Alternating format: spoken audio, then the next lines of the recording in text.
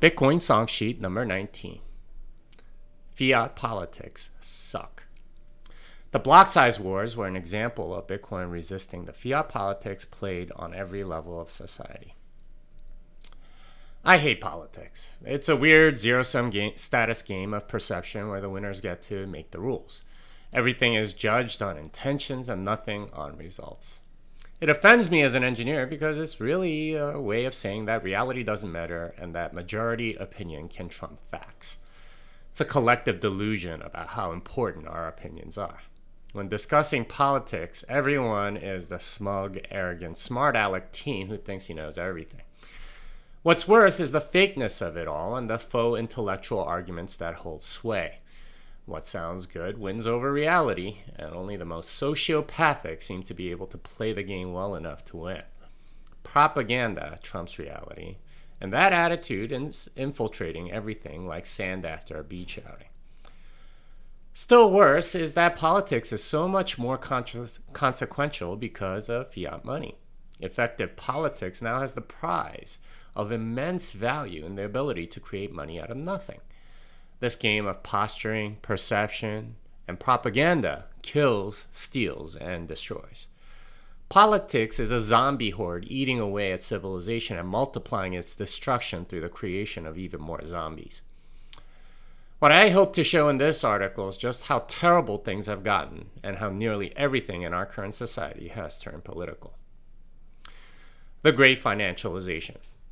We've seen almost everything get financialized. Fiat education, fiat healthcare, fiat real estate, fiat companies, even fiat property are all infected with fiat money.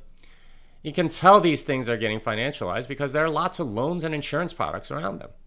Student loans, mortgages, health insurance, corporate bonds, car loans, unemployment insurance, and even life insurance are evidence of the financialization or government manipulation of each industry. Almost everything can be leveraged for quick consumption and degenerate gambling. It's like we're turning the world into Las Vegas. Loans and insurance are the gears of the fiat monetary system. Loans create new money, and insurance is an outlet for all the leverage from these loans. In various ways, they tax the strong, subsidize the weak, and protect the interests of those in power. Each financialized industry adds yet more rent seekers as more people leverage their way into consumption rather than earning their way. In a financialized world, everyone becomes wimpy from the Popeye cartoons, where the guy that will gladly pay you Tuesday for a hamburger today. Financialization is really the process of fiat money taking over. That is, it's the subjection of an industry to the control of the government. And the companies go along with it because it's much easier than actually innovating. Why strive when you don't have to?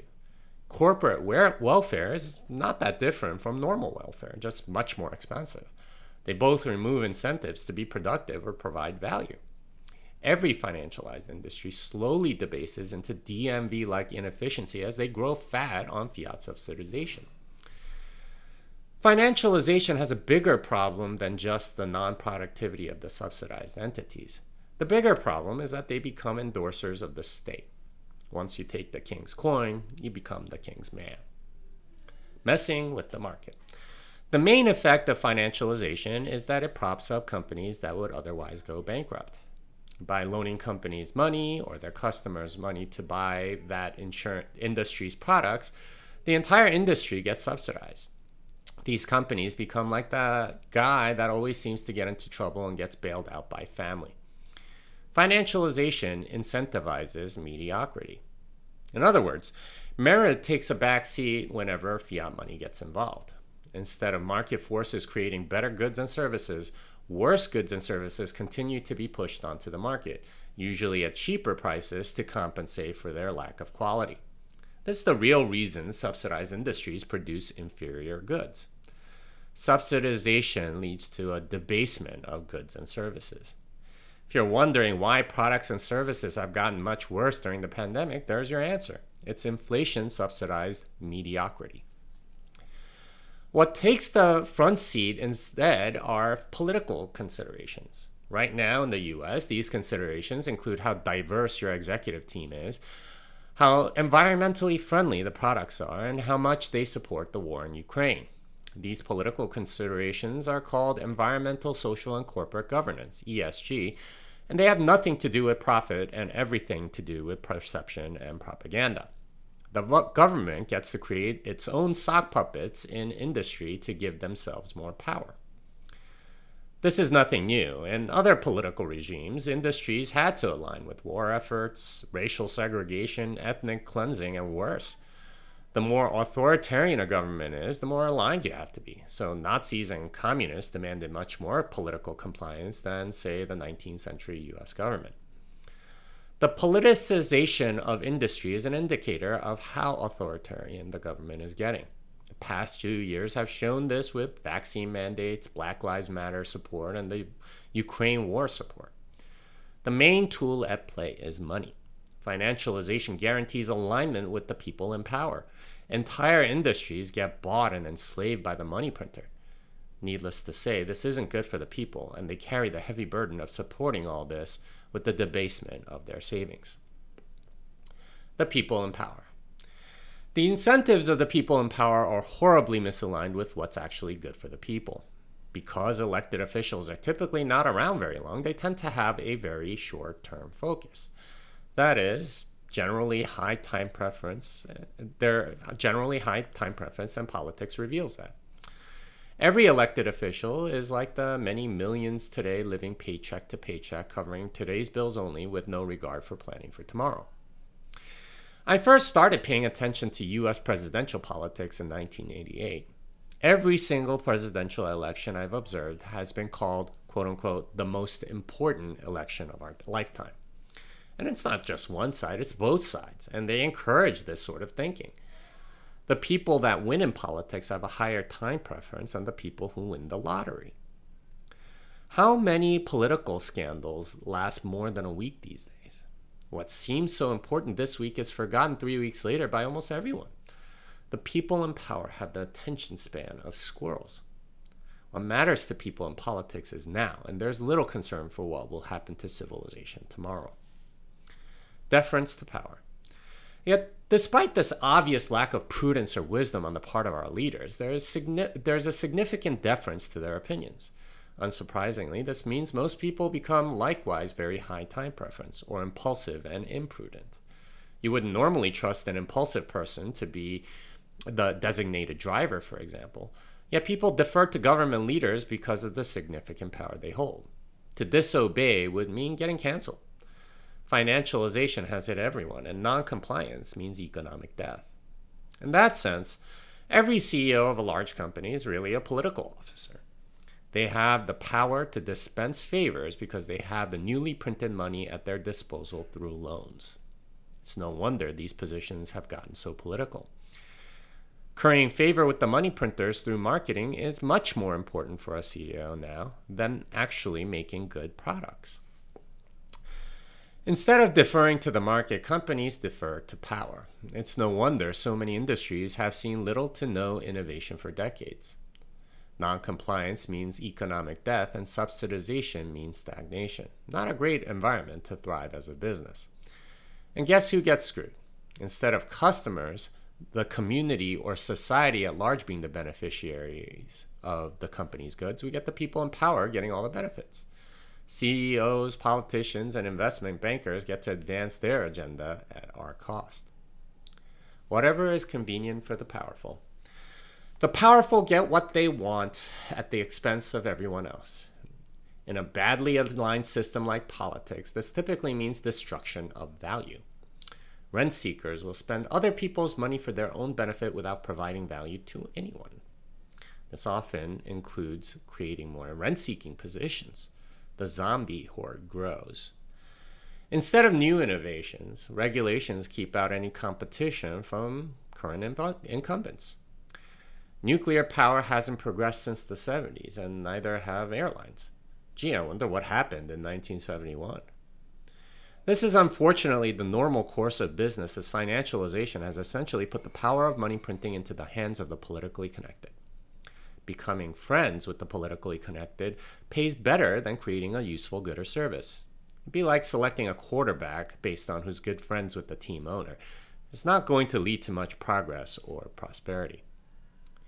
Bitcoin and politics.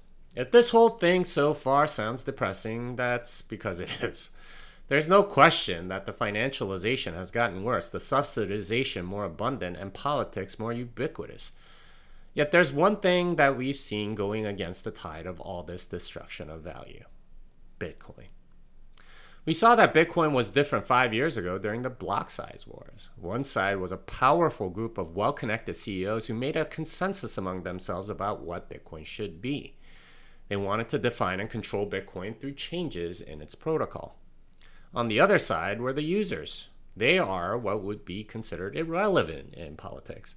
In the normal course of politics, these were at best people that could easily be manipulated by propaganda and at worst people that could be canceled. At this point, any outside observer would have predicted that the powerful companies would win.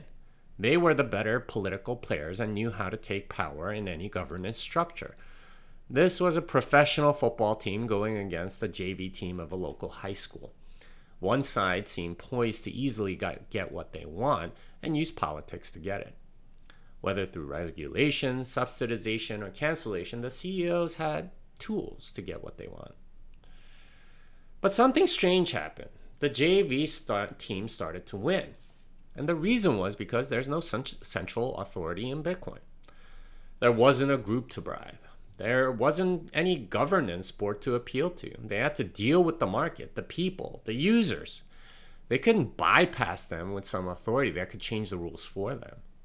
We found out that they weren't a professional football team as much as they had the refs in their pocket. Bitcoin created a fair match. And the users, the people, or the market responded. They said no. And won. Bitcoin is anti-political. There were a lot of people that were betting on the side of the corporations and the powerful. These were seasoned pros when it came to propaganda and politics, and surely they would figure out a way to defeat some plebs on Twitter, yet they couldn't. The corporations couldn't change Bitcoin because Bitcoin was different. The users got to decide what was and wasn't Bitcoin. The playing field was frustratingly fair and level, much to the detriment of the people specializing in influencing the refs. Bitcoin not only resisted the protocol changes, but any attempts to represent them by proxy. Eric Voorhees famously claimed that they represented them because these users were these companies' customers. The market spoke clearly and loudly in the futures markets that this was not the case. Despite all the money and resources clearly being on one side of the debate, the plebs won. The users had a voice, not through some intermediary or trusted third party, but directly through the market. And they spoke. It turns out that we were the professional football team all along, and they were the JV team that specialized in bribing refs. The plebs won, and it wasn't particularly close. Bitcoin is anti-political. It resists political processes because changes require consensus. Even a small minority can resist changes to the rules. There's no bribing the ref or the rules committee. Bitcoin took politics out of the equation. Altcoins are political. Contrast this to altcoins and the difference couldn't be more stark. Altcoins operate completely at a political level, controlling the perception of the public through massive propaganda campaigns. They are in the habit of subsidizing anything and everything that makes their coin look good while spreading FUD about anything that makes their coin look bad. They defer completely to the people in power, like the creator or foundation. They bribe influencers and give them rent-seeking positions. They rob people blind while telling them it's good for them. If you doubt me, think through this thought experiment. Would an altcoin have been able to resist a SegWit2x agreement from 5 years ago? The answer is no. The people in charge of the altcoin would have decided, and that would have been it. Indeed, SegWit2x-like agreements are happening all the time in altcoin land. They're called hard forks and show how centralized and political these coins are. Bitcoin is living the U.S. Constitution's ideal. Interestingly, consensus-driven decision-making was the original design of the U.S. Constitution. It was supposed to be very difficult for any law to get passed, and for a while, even one senator could derail it. That meant every change and every law had to take into consideration everyone that it would affect. If it didn't satisfy all the people, then it wouldn't get passed. Unfortunately, this changed as the checks and balances kept getting debased. Changes to the rules came easier and easier even as the economy stagnated. Unlike the US government, Bitcoin fulfills this idea that every person has a say. You can't just take stuff away from someone without their consent. Cynically, you can say that politics is the agreement by the majority to take stuff from the minority. That's simply not possible with Bitcoin. It's for that reason that Bitcoin is anti-political.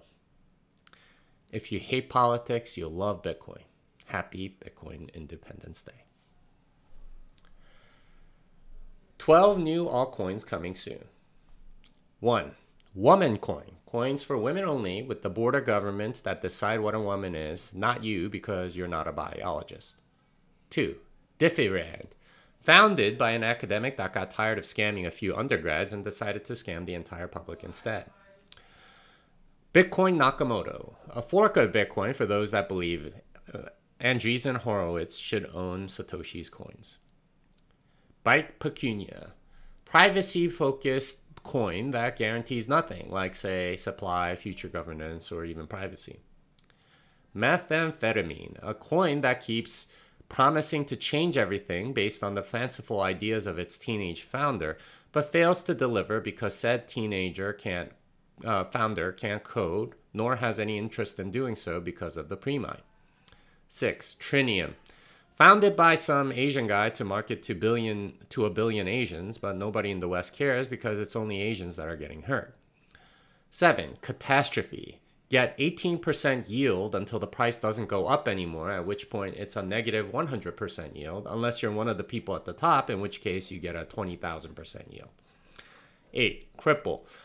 A coin with a blockchain database run on a piece of paper with pencil to be better for the environment. 9. Dachshund. It's got a cute logo and does nothing, but the hope is that a billionaire will someday jerk around the public with it. 10. Salami. A token in a SQL database run by ex-Wall Street investment bankers to screw over the public even more. 11. Sucker. Recruit 10 people to get rewarded with staking coins which can be redeemed in 3 years when the founder will be in prison. 12. Seed Oil Swap, a governance token for a platform that allows exchange of synthetic asset swaps that are enforced algorithmically through the drool coming out of your ape NFT.